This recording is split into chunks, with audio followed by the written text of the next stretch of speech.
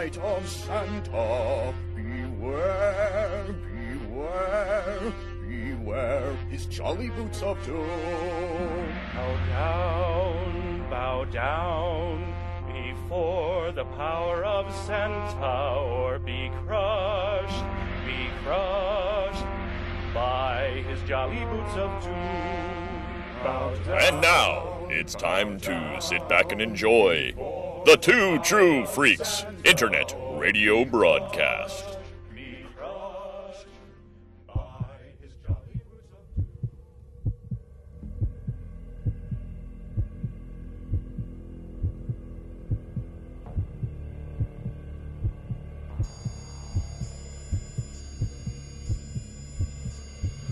The Vault of Startling Monster Horror Tales of Terror!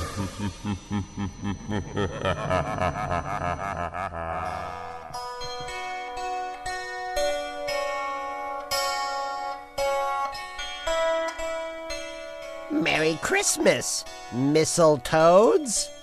This year, we're traveling to frigid Finland, land of the violent Santas. Yes, in most countries, Santa's a jolly old oaf in a red coat who eats your cookies and drinks your milk. But in Finland, old Saint Nick is naked and angry and out for sweet vengeance. So unless you speak Finnish, put on your subtitle glasses and get ready for Rare Exports. Tervetuloa! Here at the Vien, here at Oiden, Kohut Noiden, Holvin Taman Paiven Loka on Rare Exports. I'm Chris Honeywell, and that's all the Finnish you're gonna squeeze out of me right now. And I'm here with the rest of the crew. It is ho ho ho Christmas time, ho ho ho's, and we are doing our annual Christmas special after probably, if you've been on our Facebook page, I've been bombarding you with past Christmas specials. Well, this is the present, this is the now, and I'm here with the whole crew. I got them Giaconetti boys. I got Jason Giaconetti. Fuck your instructions. And we've got Luke Giaconetti. Yeah, we are men. Let's do business. And we have the hair metal hero. I couldn't remember a line from this because it's all in Norwegian, but I will say this. Naked Santa Clauses.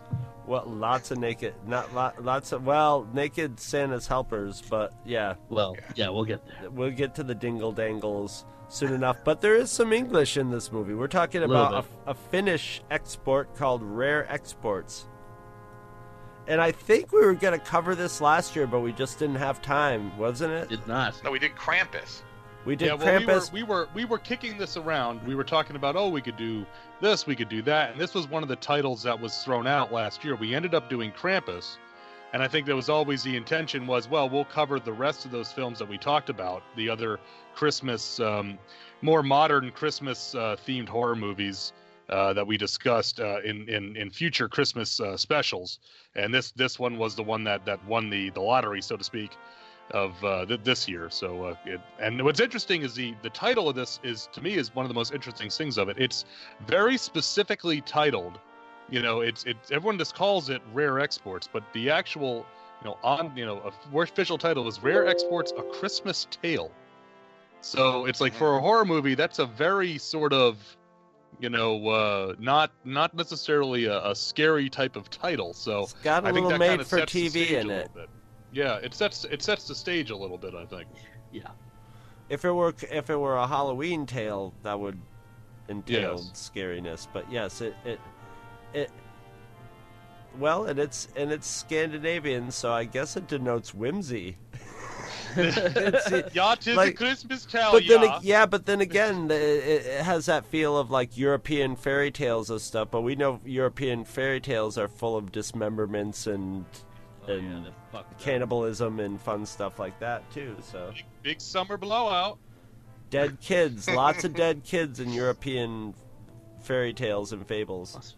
Must be why I like those so much. Right. So this is pretty much like not the so Frozen is the Disney-ified version of this could have been this that takes place in that same kind of area. You know what I'm saying? The general vicinity of the world, yeah. Yeah, the cold places. Where it's The all cold places with all where it's not as far as the eye can see is igloos and death metal bands. That's all the eye can see. Well, it's true though. It's funny though because this movie like and this is totally weird because we record 2 movies a night, and the last movie we recorded this evening was The Crazies by George Romero, which I was like, this reminds me of my hometown. This movie also strongly reminds me of my hometown. Especially one house I lived in, which was way out in the country, where in the winter, if we would go to the kids would hop on a couple snowmobiles and we'd go across a couple fields and go visit somebody. We didn't have rifles strapped across our back. Naked men. Huh? I thought you were going to say you had a lot of naked men running around. That was why it reminded you of home. There was that too, but I wasn't going to bring up that. I was going to bring up that aspect of our hometown. Still a problem there, I hear. Yeah. Oh, sorry, I just got to work the jokes in as we go. Of course. That actually is an interesting thing. That this is a there are no women in this movie. No, there are only men, and that's part of the apparently that's not just we couldn't find anybody willing to work in these conditions. It actually is and what I found actually the most interesting about this was that stuff, not necessarily the supernatural aspects of this, but just the idea of living and working in this incredibly barren wilderness area where it's all dudes. There's obviously women because there's children, but right, you don't see them. But we don't see any wives, we don't see any daughters, any girlfriends, any of that. There must be one. At least, obviously, yeah. Trina. But she's listed. She's listed. I'm saying we don't see any, so it's kind of a reflection on that. The thing about this movie is that it's all about some films are about the high concept and some are about the details. This one is definitely a high concept picture, and the concept is kind of the king here. The concept is king. The delivery is also like, this is such a weird movie. Like, isn't it? It's Rare Export's A Christmas Tale, and if you really if you just put down a synopsis of this movie, it would seem kind of like something maybe Jim Henson would do. Kind of whimsical, and then it gets turned on its head at the end, and it would be and it would be like, this would be a good horror movie to show kids, but at the same time, it's also full of swearing. Everybody swears like a sailor in this movie, and the kids would have to read it to, So it's F-bombs like crazy. So it's like this. It's the main focus character of this is a child, and there's a lot of child appealing aspects to this story, and yet it's completely done in a very slow style that might be too slow for kids, and also just full of adult dicks and F-bombs. It's loaded with dicks and F-bombs from top to bottom, beginning to end. There's definitely some dark thematic stuff in it too. There is definitely a sense of whimsy to it. There is some. This movie, this is my second viewing of it, and the first time I saw it, I'm like, it's whimsical. And I'm a big fan of Let the Right One In, and I like those slow-moving Scandinavian sort of storytelling movies and the atmosphere of it. But this time I really realized this is just so well written. There's so many things that if this was done in America or even just by another director would have been nailed on the head and could have there's a whole dead mom undercurrent from the beginning. But and I was watching and I'm like, oh, that's right, the mom died, and but they never never come out and mention it. There's never the scene where in an American movie where the kid would have been like, "Dad, I miss Mom," you know, or whatever. They communicate it just through a couple tears, you know, from that one scene where he's at the table, and I'm like, this is just fantastic. And then I wrote a note like, "Dead Mom?" ? Because I was like, I'm gonna see how long it takes them to actually mention the dead mom. Because I like that they're not meant that you just pick it up on that, and they never do. They never bring it up, but you know it's so strongly in there, and in the way that, you know, the father's so obviously also in grief and dealing with his grief, and a kid that's kind of like maybe a little effeminate or whatever, you know. And I don't think it's effeminate. I think he's just a little wimpy, kind of emotionally stunted. Well, you know, he wants his kid to be a man, and also, but he lost his wife, and he probably wants to super protect his kid too. Yeah, so it's clear that he does. Yeah. So it's got that, you know, an undercurrent of grief and sadness and loss, and swearing and dicks. Yeah. Yet at the same time, it almost feels like it's rated G. You know. Yeah, if you took out some of you could change the subtitles and you wouldn't know for some of it, and then really the only thing that would be is the naked. Although every once in a while there would be the Finnish family who's like, "Oh, it's rated G." Yeah. Well, that's the old Mel Brooks thing when in Young Frankenstein, he uses what he calls it, a Foxsuba or whatever. It's like the slang term for Schwanstucke. Yeah, it's a slang term for a dick, and he's in there, but it's the two people sitting in front of him go, "Oh," like they actually understood the word, and everyone kind of knows what the word means, but to say the actual word, he's like, it's always so funny. He goes, "You get people who speak what you're saying," you know, kind of thing. So being in Finnish, I mean, the one thing about this, I saw this movie with our Luke and our buddy John. He came over when I got the Blu-ray, and he's like, "Oh, I heard it's really good." I'm like, so we sat down and watched it, and I think we were totally expecting it to be just a straight up like Saint or what the heck, Saint's the one that came out, but like this was before Krampus stuff. We were expecting just to be like a horror movie, right? And it's so not what you expect. If you go in thinking this is going to be a horror movie, right, you're going to be sadly mistaken. Yeah, like it's not a horror movie. It's not from like the first 90% of it's not a horror movie per se, and even the whole movie is not really a horror movie. But if you're expecting it to be like a monster and a killer, and that's not what this is. It subverts almost everything you think it's going to be. Yeah. Whenever you start to think it's going to be something, it just doesn't go. And any other movie, at the very end, Krampus claws or whatever they had trapped under there would have gotten out and run amok a little bit before it got blown up. You know what I mean? Yeah. But instead, it just sits there and stews. You can see its one eye glowing in there, like, "Rrr!" And they cut his horns off and and blow him up. Blow him the fuck up. And it's great because it's sort of like, yeah, our ancestors dealt with you before. We'll deal with you now. You know, we got dynamite now. That's the thing. It's like all these guys.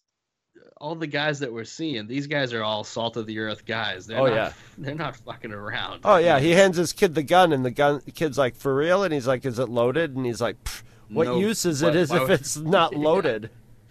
Exactly. But they also, they make, early on, they let you know that there's wolves out there. We never see them. Never see a wolf either. I like that too. Yeah, we're in an environment where you need to have something to protect yourself. And the gun is just a thing.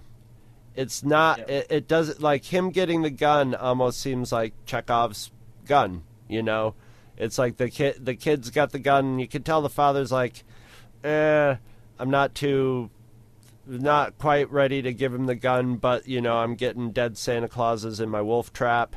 So time to give him the gun.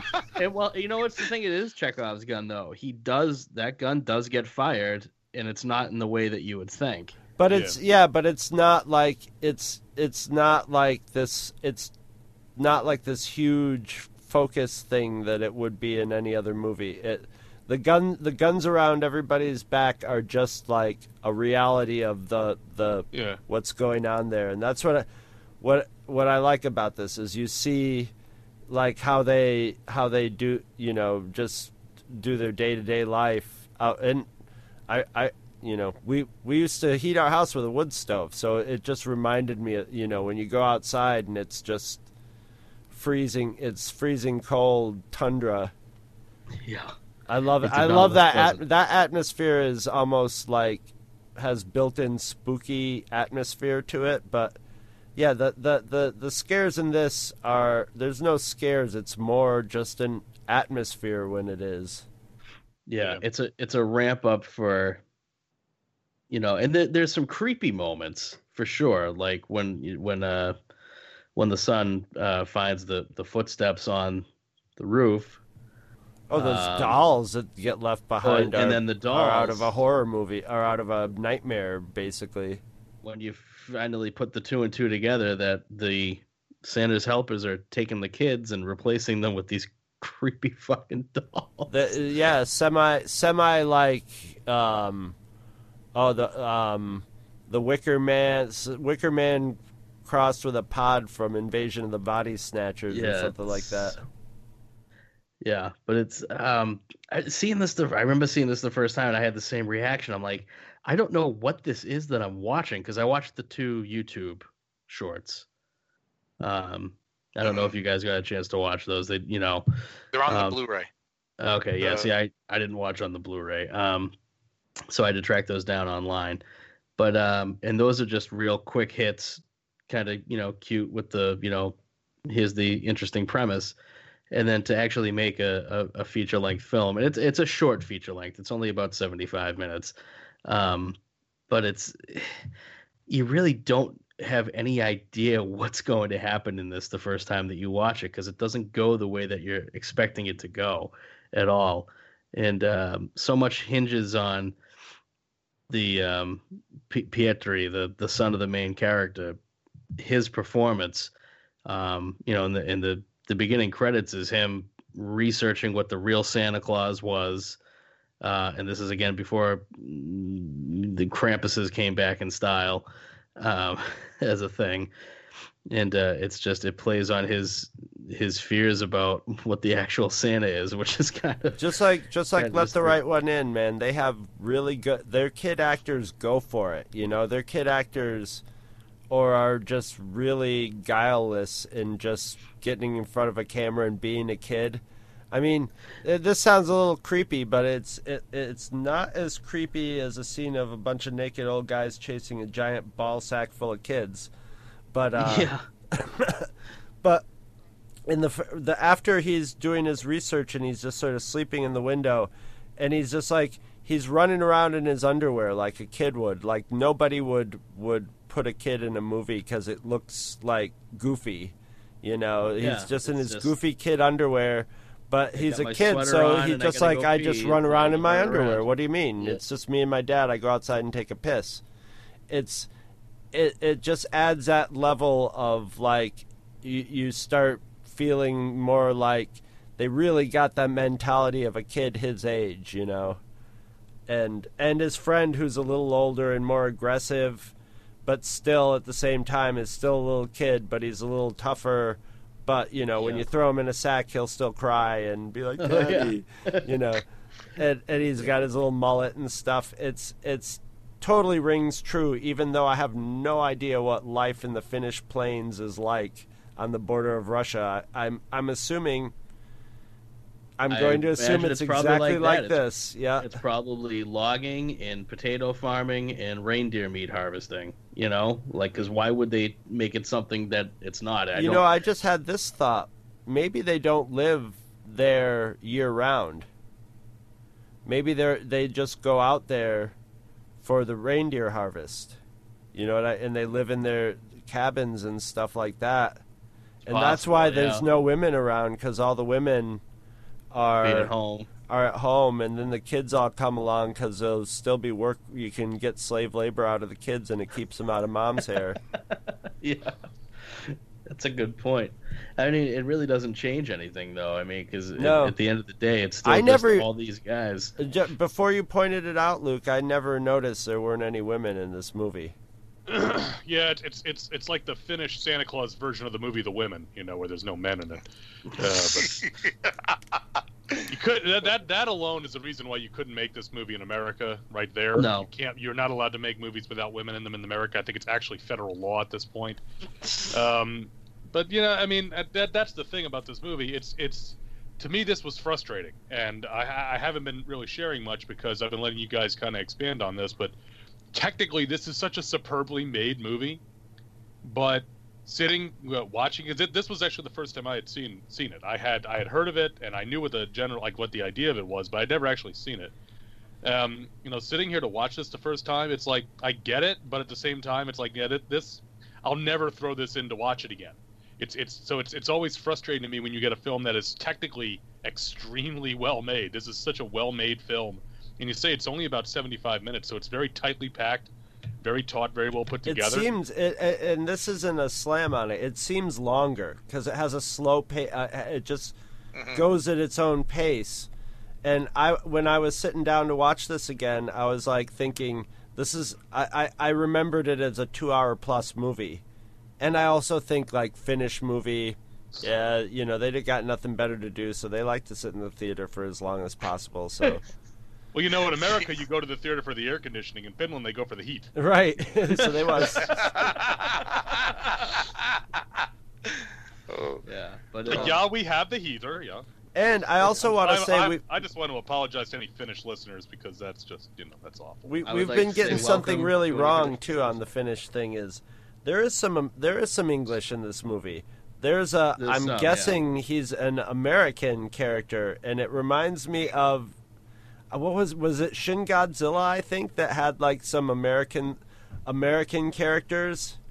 Yeah, that might have been like really heavily accented English. Yes, that might have been like Middle European actors that they were like, "You're Americans," and they're like, "Hi, we are Americans." That was the old guy in this. Shin Godzilla, not to get too far afield, but it actually has air quotes up to the mic Americans. Right. Played by a Japanese actress who is pretending to be American, so she's speaking incredibly heavily accented English. And then they've also got some representatives from other. I think they're actually German. That. I love German. Yeah, definitely. German, yeah. And it's like, no, you're just happen to be white guys that Toho could get a contract on. That's all you really are. That's a not uncommon thing in Japanese filmmaking is, oh, you're Occidental? Okay, then you can play any white guy. Thank you. I did no research and I'm totally talking out my ass here, but I think that old guy was a Finnish guy who was just like, he speaks English the best of all of us. He'll be the old American. I think he was supposed to be like reminiscent of John Hammond from Jurassic Park. Yes, exactly. So you knew he wasn't going to do too well in this. Actually, well, you only knew that if you read the book, I guess. But he ended up like the book version more. What I also found interesting was just how it's clear how tight all these guys are that are working up there, because when this situation falls into their lap, it's really not much of a discussion between this guy's dead, let's cut up the body, and they don't even have to say it. No, the guy starts sharpening the knives. He's like, I got 1 hour before I gotta be Santa Claus. Yeah, and then it's okay. Well, he's not dead. Oh, let's make some money off it, and there's a reason why they need the money. But it's just... they're all doing. They all do. Yeah, why not? Why not do that? Because they're all doing the same calculus in their head when presented with the situation, and that's another thing that there would have been so much time wasted in the American movie with having the argument, of what are we going to do with him, and we got to get out of here, and the one character is a chicken, and you would have had all that character. Now I love these movies where it's like, no, these guys have been buddies for 20 years. They're on the same page. They'll hash out, whether next time this guy owes him a favor, he'll bring up, hey, listen, I'm the guy who's cut up Santa Claus with you, remember? So, help me move this shit. Come on. We got a lot of shit to move. Remember the time we cut the Santa Claus guy? Yeah. It's what I love about movies like this is they have a kind of amoral sense to them, you know. But The it characters makes total don't, sense. or the characters don't anguish over their moral decisions that they make in the movie. They just do them and follow through on them, and I like that more in a movie. It's more like life, you know. Yeah. Yeah, it's bad stuff happens. Let's deal with it. Let's go. I mean, Very especially. true, I mean, especially there's something to that, you know. Yeah, especially. Oh shit! All the reindeers that we were going to sell the meat from, yeah, they're gone. So we're all going to be bankrupt. So, yeah. Yeah. Well, but isn't that? But that's the whole thing, though. Is like they've got to, you know. Well, we had a plan. That plan, you fucked up our plan. So now we're going to make a new plan. You know. What is it? We needed a tree. Oh, we had a tree. You burnt that tree down. I treated that. Lewis burned it down. We needed a coffin. I mean a tree. A tree. Another Christmas movie. I'm making the best of a bad situation. Don't push me, Art. Post. Don't push me, Art. Don't push me, Art. I do love Fix the Mule Post. That is one of my all-time favorites. You know, makes me wish I had a Mule Post, but I don't. But... Oh no, the best bit from that movie. If you couldn't tell, we're talking about National Lampoon's Christmas Vacation. It's the throwaway line where Cousin Eddie goes, "Why don't you go get the rubber sheets and the gerbil?" Which I've missed like the first 10 times I watched that movie, and now it's the only thing I can hear. Of course. But no, back to rare exports though. Yeah, a little bit of thematic stuff with it too. After the son is doing all the research on the real Santa and how he came to literally whip kids to death and boil them and make Christmas stew out of them. They keep showing his advent calendar, and after he's done all this research on Santa, he tapes shut the door that's on the 24th on the advent calendar, and then he staples it shut. And in pure filmmaking fashion, when the end of the movie rolls around, where is the real Santa being held? In a big warehouse with the number 24 on the door. And it's like, this is brilliant shit, man. Like, this is good stuff. Oh, man. Yeah, I was getting that whole scene. I got that when the kid whips the canvas off the TNT with the rifle over his shoulder. I was getting a real Phantasm vibe. I'm like, yes, kids and dynamite and guns in a movie, and nobody's freaking out. As a matter of fact, the kid's like going, "Hey, over here." Yeah. Well, nobody's listened to him the whole movie. Yeah. None of the adults have listened to him until they get to that point, and that's when he fires the gun to get everybody to shut up and listen to him. And then he's the man with the plan after that. And that's where his father, you know, I mean, his father's, it's kind of heartwarming, you know, the father's like, oh, okay, you know, my son's growing up and taking some agency on, you know, as a matter of fact, he solved the situation, so he's obvious, you know, you can see he's proud of his son and stuff. But he's still he's still retroactively kind of a dick about the whole thing, because it's like, I don't think I don't know where I'm going with this. Yeah. I had a point to this when I started out. No, I think I know where you're going with it. I'll try to, because we only get the briefest of backstory about the mother not being there. We don't know when she died, if she died, how long she's been gone. We know that's now it's a single father doing the best that he possibly can, right? And he's probably not in a position where, I mean, I don't know what the social norms are in that country when it comes to, you know, father and son bonding and how open it is in terms of how they're feeling. But it seems like the two of them communicate relatively well. I mean, the son even says, you know, what if I didn't exist, you know?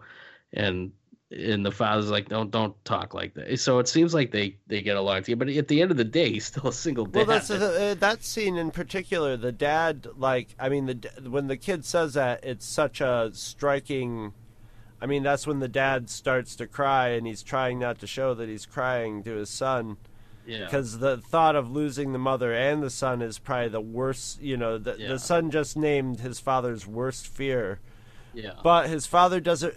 I guess this is where I was going. Is he's like, I'm proud my son's finally becoming a man, but his son had been trying to. It's almost like he's like, oh, my son was such a wimp, and now he's a man. It's like, no, your son was trying to tell you the whole time, and you were just sort of like, shut up, the whole time, just sort of knocking him down on everything and just being sort of grumpy on everything.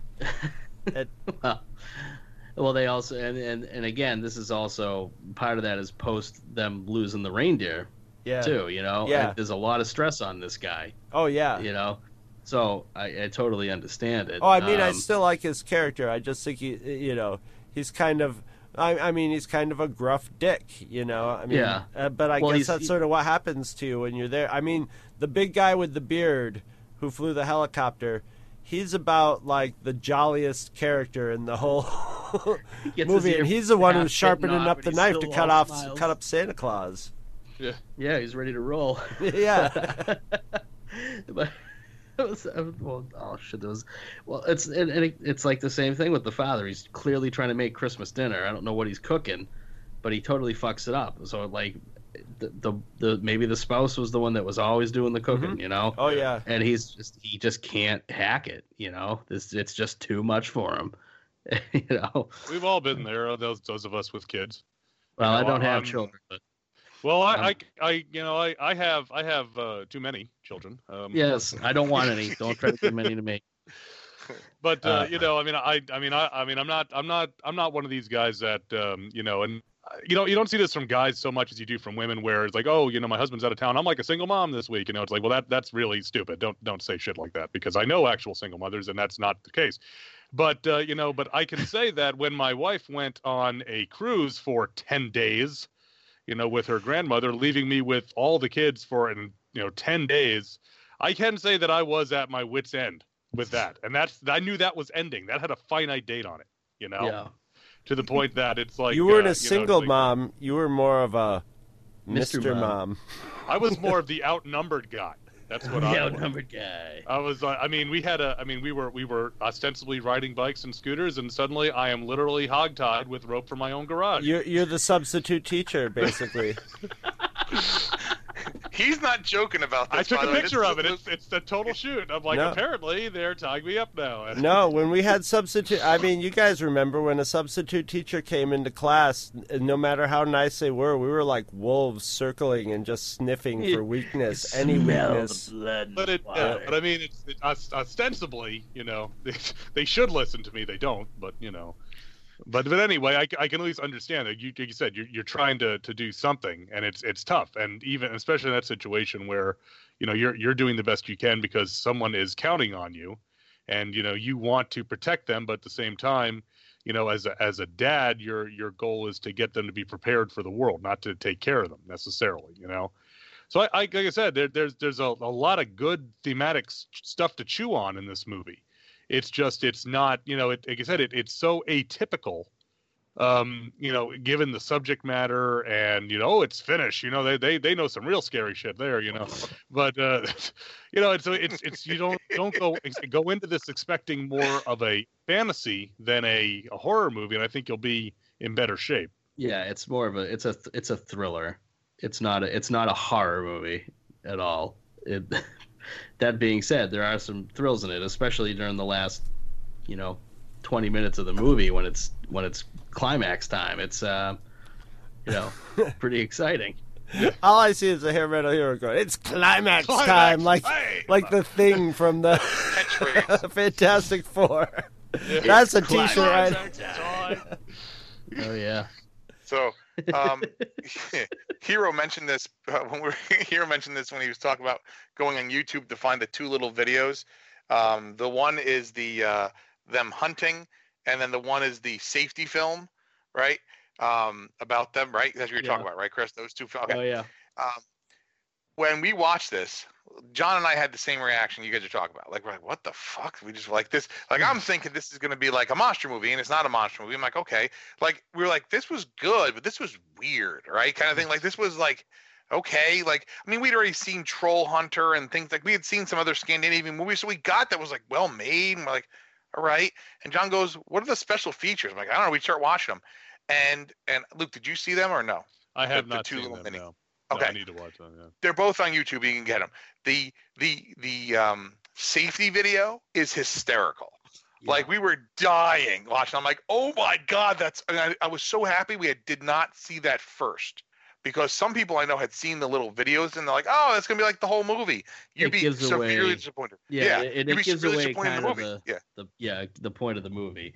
Right, exactly. You have to watch the movie and then see what they do afterwards. But the safety video one is my absolute favorite. I mean, I absolutely love that.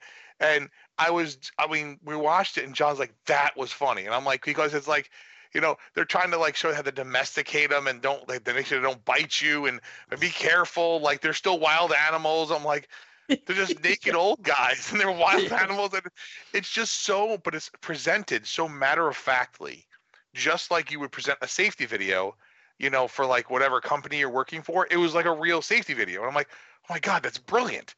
And I think that's what shows when they can play up the humor in the safety video aspect of it.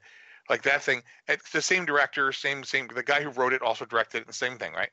It shows, I think, there that like, okay, it's the what would you say? Like, to them, this is just a normal part of life now. But people are going to get hurt if they don't know what they're doing when they open this thing. So let's put a safety video out so you don't get bit. You know what I'm saying? Like, you know, it's the banality of life, but it's like you would get a safety video, like. It's just like if you go to YouTube and put how to snake my toilet, you can find a guy who will show you how to snake your toilet. I know I had to do that because I didn't know how to snake a toilet, right? This is years ago. Now I've snaked many a toilet, right? Kind of thing. But I didn't know how to do that. If I can give just one, if nothing else, I'm always about giving good plumbing advice. If you have a wet dry vac, that can oftentimes work better than a toilet snake. You got to do is you cut the water off, you suck all the water out of the bowl with the wet dry vac, then you stick the hose down into the bottom part. You wrap it really tight. Wrap it really tight with the towel. Yeah, and then you can either do it reverse or, depending on what's clogging it, you can do it forward. And that time, as long as you get that wrapped real tight, sealed around it with some rags, you can suck it right out of there. Also works really good if I had a plug of grease in my kitchen sink. About it, maybe, you know, the diameter of the pipe, of the PVC pipe, it's Schedule 81 inch, I think, pipe under there, and then it was about an inch long, and you can you got your Schedule 80 pipe, you got your Schedule 90 pipe. Well, actually, you have Schedule 40, you have Schedule 80, you have different schedule of pipe that the different size schedule of pipe may not mate with the same schedule. I don't schedule my pipes. I was just gonna say I've been scheduling my pipe with a lady. Your pipe? Well, you want to schedule your pipe with the ladies, that's your business, pal, but you will follow the pipe inspector. You will be off this damn job site. I don't need to schedule that kind of piping. I'm a renegade pipe inspector. Renegade pipers. Oh, yes. We're going to run shit, but run uphill, man. You can't tell me about the laws of physics. You got your pipes. So, but it's true, though. Something like that, it's reality. It's pseudo. Anything you do, like when you go to a job site, the first thing you're going to do is go through safety orientation. They're going to tell you, if you're doing a lift, if you're on a crane, if you're working at height, if you're working in an excavation, if you're working in confined space, if you're working in energized, any of this stuff, and you're going to have a safety video, and it's going to be exactly what you think it's going to be, showing you the proper technique to do all this stuff that, you know, half the guys out there at the craft guys are going to be ignoring anyway. So yeah. Right. I do need to track that down. Yeah, but it's so funny to think about, like, think about things in life that, like, might not be everyday things for you or me or whatever, but that people do every single day. That just becomes the regular flow of their life. Yeah. And to these guys, I mean, none of us are worried about slaughtering reindeer and selling the meat. That's not our lives. Right? You know, and if it is your life, okay, great, but it's not us. You know what I'm saying? But to them, that's just what it is. Okay, that's no longer available. Huh. we could segue into human human trafficking, no problem. Yeah. And that's the scary part, because that's really what they're doing, right? But they look at them as animals. Well, but the thing is, like, think about that. Think about, like, people sell livestock all the time. You know what I mean? So it's a cow, it's a horse, it's a whatever, right? Kind of sheep, right? That's just another animal. I'm sorry. I'm just picturing my brother trying to sell livestock. Well, what do you got today at auction? I don't know. Cow, sheep, something. I don't know what the hell it is. It's an animal. Some goddamn thing with 4 legs. It fucking stinks. I'll tell you that right now. So this is Joe's Animal Farm. What kind of animals you got? Yep. Well, there are some animals who are more equal than others on Joe's Animal Farm. We got big animals. We got small animals. You want them with fur or not? What else do you need to know? Did you guys see, speaking of Animal Farm, they are making a video game out of Animal Farm? Ooh, I'm so there. Is it a first-person shooter? No, it's not even a first-person shooter. It's like a resource management game. It's like I'll wait for the follow-up when it's like the Jungle is a dexterity-based game that uses a stylus. Do you win by actually transitioning into human-animal? Yes, I think you do actually play as the pigs. And let's see. It's the Jungle as a dexterity game. It was Catch-22 as a word puzzler. On the Beach as a multi-scrolling shoot 'em up. Brave New World as a first-person survival horror game. There's all sorts of stuff you can do with this. Waiting for Godot is just an interactive movie where you don't interact with anything. Waiting for Godot is an interactive movie. That's brilliant. Oh, God. I went to school. I know books. I got them reading smart. Yeah.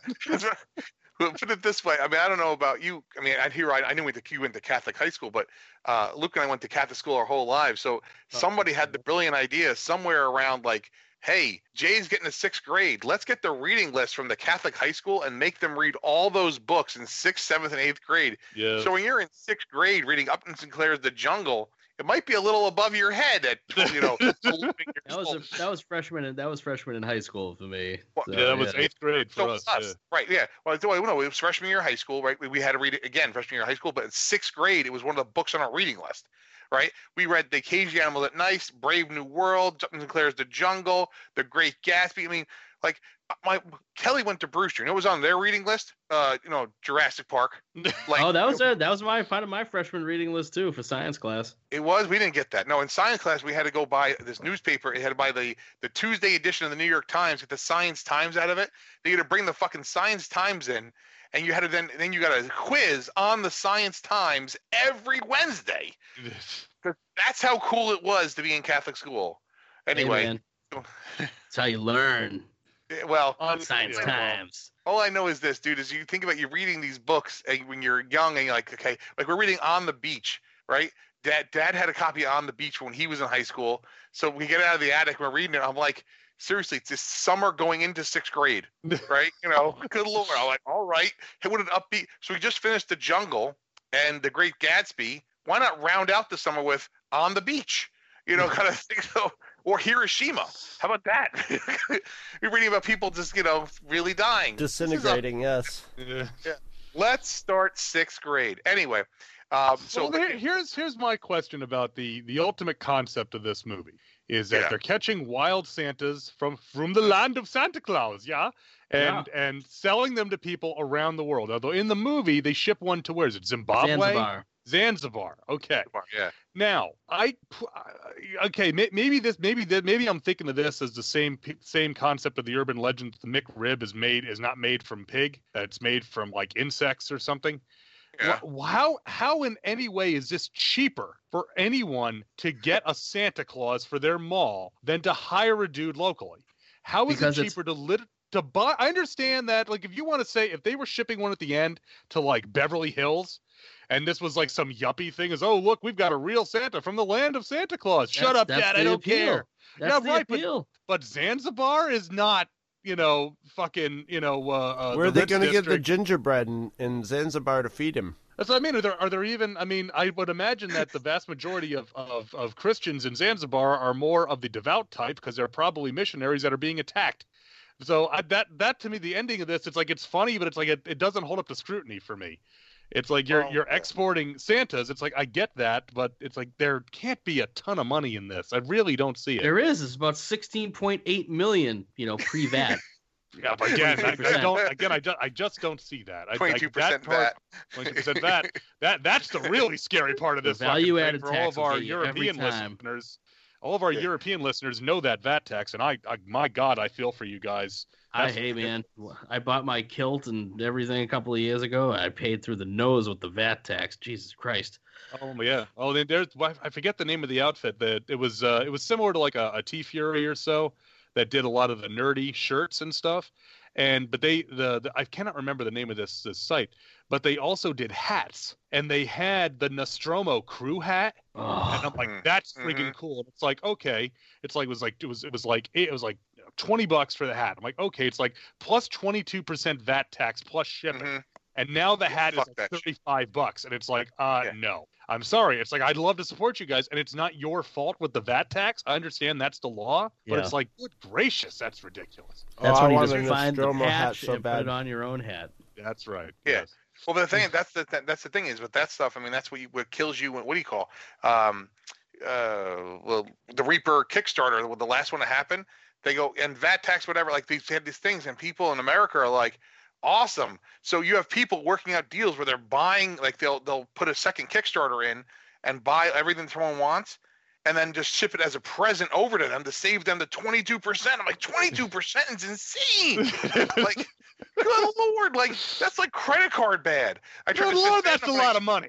Yeah, good Lord, that's a lot of money. How about I give you $1 and let you lick your fingers? $200 will take $200 will take you around the world. $200? Good Lord, that's a lot of money. How about I give you $50? You let me take you to Jersey.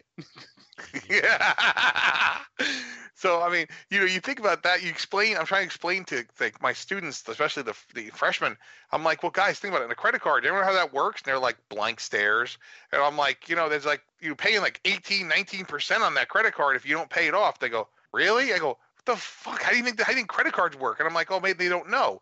And I'm thinking like maybe they do know, or maybe their parents don't even know, or whatever. I'm like, oh boy.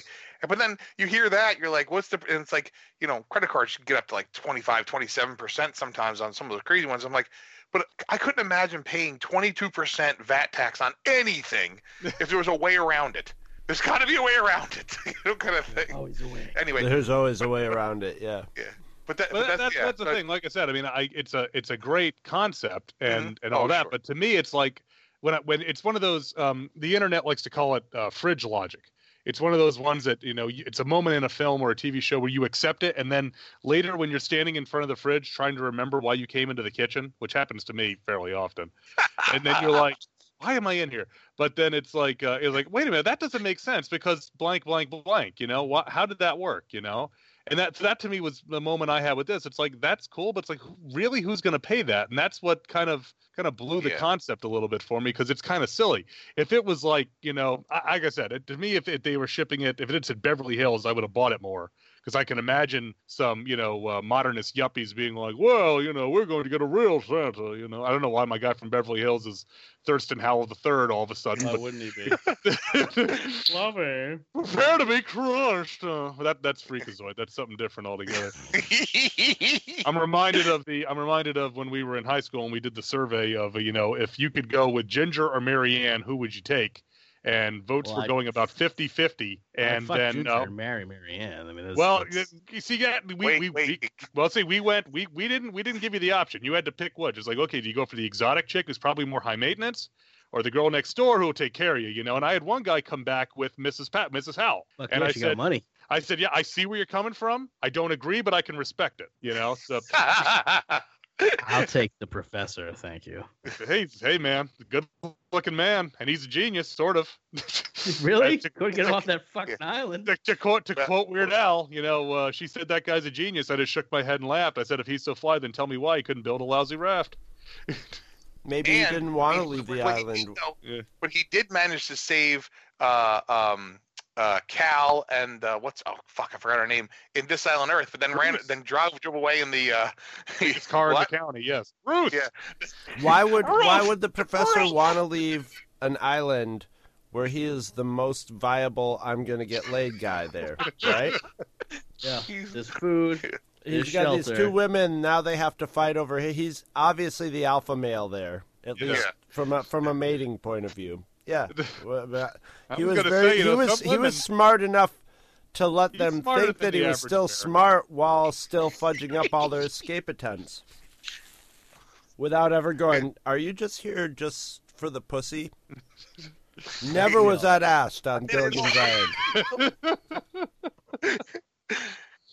He's like got his, he's just walking big baller style, like McMahon used to do. Well, what's funny is I had a friend of mine that for Dragon Con cosplayed as Gilligan, and he said, "Oh, I gotta watch the whole series so I know how to do this." I said, "It's Gilligan's Island." He's like, "Well, but I want to make sure I get it right." It's like, it's Gilligan's Island. Yeah. You've watched one episode, you're good. Now, see, if he was real hardcore, then he would have watched Gilligan's Planet. And done that. Yeah, Gilligan's Planet. God, I haven't seen that since I was a little kid. I remember watching that. That's a hard right there, man. That was a high-quality production right there. Well, speaking of high-quality productions, I'll bring the conversation back to the movie. Yeah. The writer and director of this, his follow-up movie is, I know you didn't really care for this one, Luke, but you should definitely see the next movie he did, Big Game. It's far more fleshed out. That it is a straight-up action comedy with the Finnish flair to it. Samuel L. Jackson plays the president. Air Force One gets shot down over the mountains in Finland. And it's the same actor who plays the little boy in this. He's now like 7 years older. He finds the president, and there's an adventure, and it's really, really good. So, well, also the dad is in it. The guy who plays the dad in this, he's in that movie also. And Ray Stevenson, who is the worst Punisher ever. So really, yes, even worse than Dolph Lundgren. Yeah, sorry. Oh. So, I mean, when you're already running, the best you could ever be is third. So, kind of thing. Ray Stevens real bad. So anyway, sorry. Didn't he play Firefly in G.I. Joe? He Retaliation? did. He was a good Firefly. But he's the heaviest Firefly I've ever seen in my entire life. Yeah, Firefly was a little chunky, but Yeah. Hey man, I always liked him better as a recording artist. Oh yes, they call him the Street. Call him the Street. Love you guys. Yeah. But yeah. All right. Well, since we're so far off track, this is a fun movie. It's not a horror movie, but if you don't mind subtitles, and honestly, why would you? You really should track down Rare Exports and then watch the two shorts afterwards, because I think you'll have a good time. I'm not going to speak for anybody else. It's definitely an interesting movie that you should watch. Though that's my final word on it. I'll let the other guys talk now. It could be a perennial family favorite if it wasn't full of dicks and F-bombs. But I think every Christmas family. I was going to say that, it depends on your family. I mean, that's like the Tyler family Thanksgiving, isn't it? Yeah, true. That's true. Dicks and F-bombs. I'm the weird one in the family. But I think every Christmas movie should end in human trafficking, saving the day. Yeah. Either human trafficking or the mob justice against Mr. Potter, right? You dirty bastard! I'll get you, Potter! Oh. Trying to break some skulls. There he is! Get him! Yeah. That Saturday Night Live sketch is amazing. Yeah. Uncle Billy! Oh. So. I enjoyed this. I watched it. Honestly, I think I've only seen this movie twice. I watched it with John, and I think we watched it again, or I might have watched it with Kelly, which means I probably watched it and she fell asleep 10 minutes in, because that's every movie we watch. But it's one of those things. Again, if you've never seen the shorts, don't watch the shorts later. I know the shorts came out first, but I think that kind of might ruin it for you. Watch the movie, understand what's happening. then watch the shorts, because then you're like, oh, okay. And I know Luke has already kind of punched holes in the idea that this, like the idea of how much things cost and whatever. But if you're willing to buy the idea, I wish we'd warn people up top, because this is a movie that's good to come in cold and just sort of follow its twisted path from beginning to end. Because we can always splice it in at the beginning. That's true. Let's you just give a spoiler tag, yeah. Yeah, we can always spoiler alert. Yeah, fix things in post. We do that all the time around here. It's a virus alert. A lot of Weird Al for me tonight. It's all right. I think we should come up. Maybe we should be the first podcast where we have a consumer code where people have to, prove to us that they've seen the movie, and then we'll let them listen to the podcast, and then we can be real bastards and make them watch the movie, and then they get on the podcast and we go, well, that sucked, didn't it? That was a terrible movie, wasn't it? We'd never do anything like that. No. I can't imagine us doing that. That doesn't sound like us. That's not how we treat our audience here at Two True Freaks.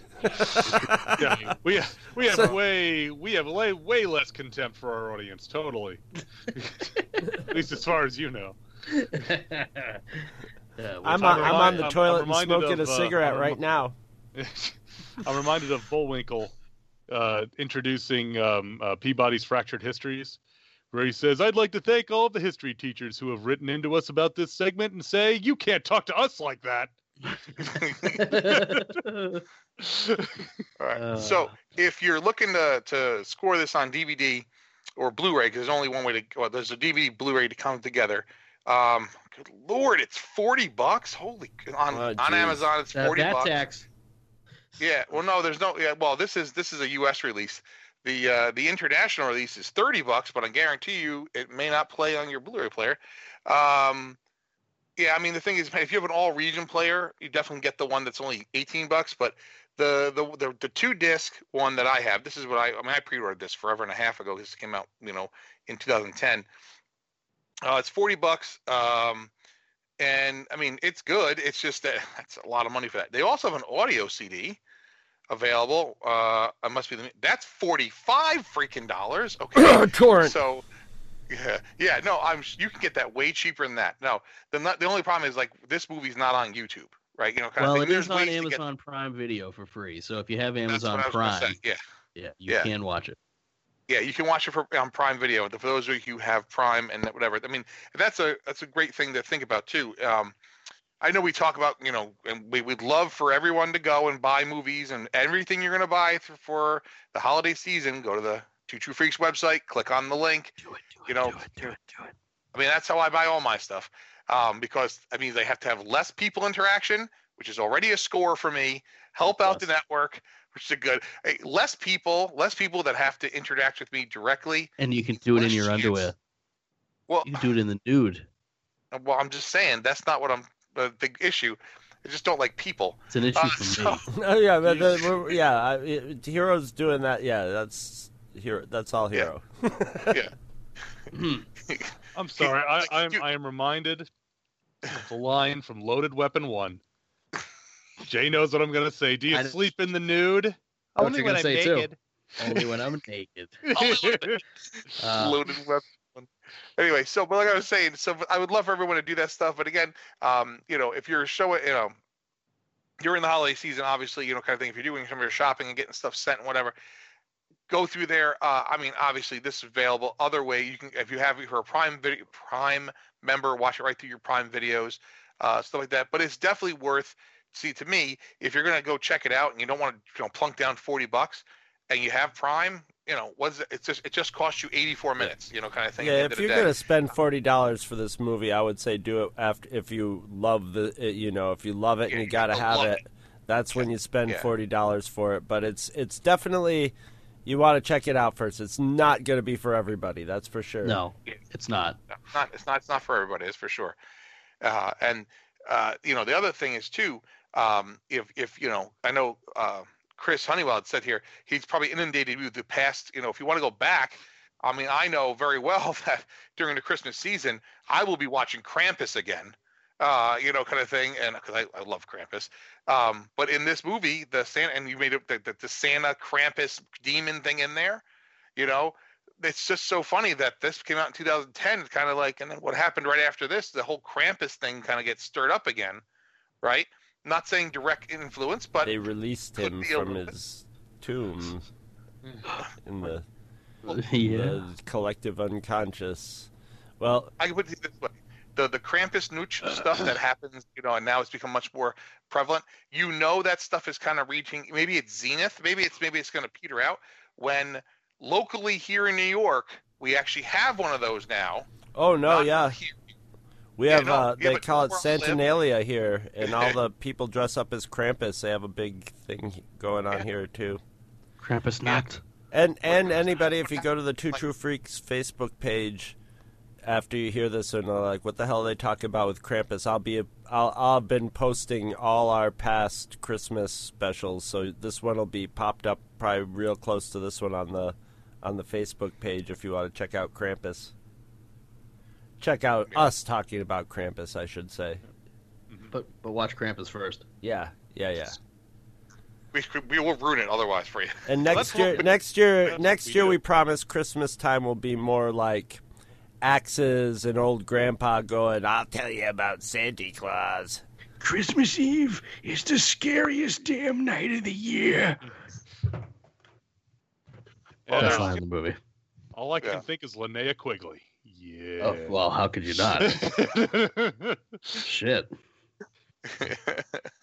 And on that note, think about Linnea Quigley's boobs. Let's all just take a second to reflect on Linnea Quigley's peace on earth and goodwill towards men and Linnea Quigley's chest. Merry Christmas, fuckers.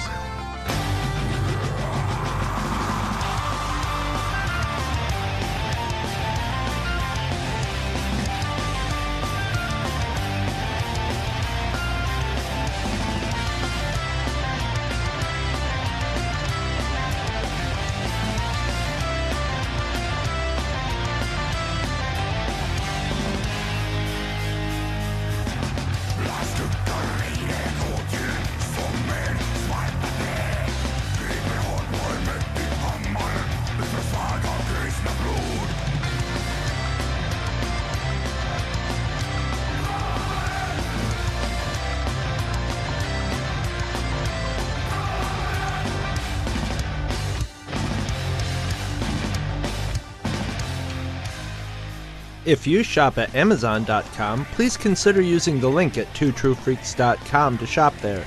If you use this link to go to Amazon and then you shop, Two True Freaks gets a little cut of what you buy, and it doesn't cost you anything extra. So you get to shop as usual and help out the Two True Freaks at the same time. Visit our website at twotruefreaks.com. Two True Freaks is always spelled TWOTRUEFREAKS. You can email Two True Freaks directly at twotruefreaks@gmail.com. Two True Freaks and all of its excellent affiliates are available on iTunes, and you can choose to subscribe to either the entire network if you wish, or pick whichever individual shows you want to follow. We have so many shows to choose from, there's just bound to be one that appeals to your particular fandom. Just search Two True Freaks with an exclamation mark at the end, space, and the number 2. You can find Two True Freaks on Facebook. Just search for Two True Freaks. If you ever leave your house and you actually have friends, why don't you tell them about Two True Freaks? If you've enjoyed our show, please won't you take a moment to rate us on iTunes? That helps others find the show too. Thanks for listening, and join us every Monday for new episodes of Two True Freaks.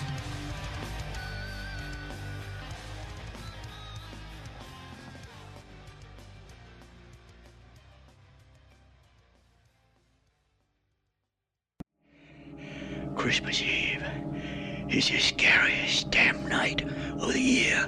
I'd be scared too if I was you. You know what happens Christmas Eve, don't you? You know all about Santa Claus. He brings presents to all good boys and girls. Your daddy told you that, didn't he? Well, I tell you something. Santa Claus only brings presents. To them that's been good all year. To the ones that ain't done nothing naughty. Naughty. All the other ones. All the naughty ones.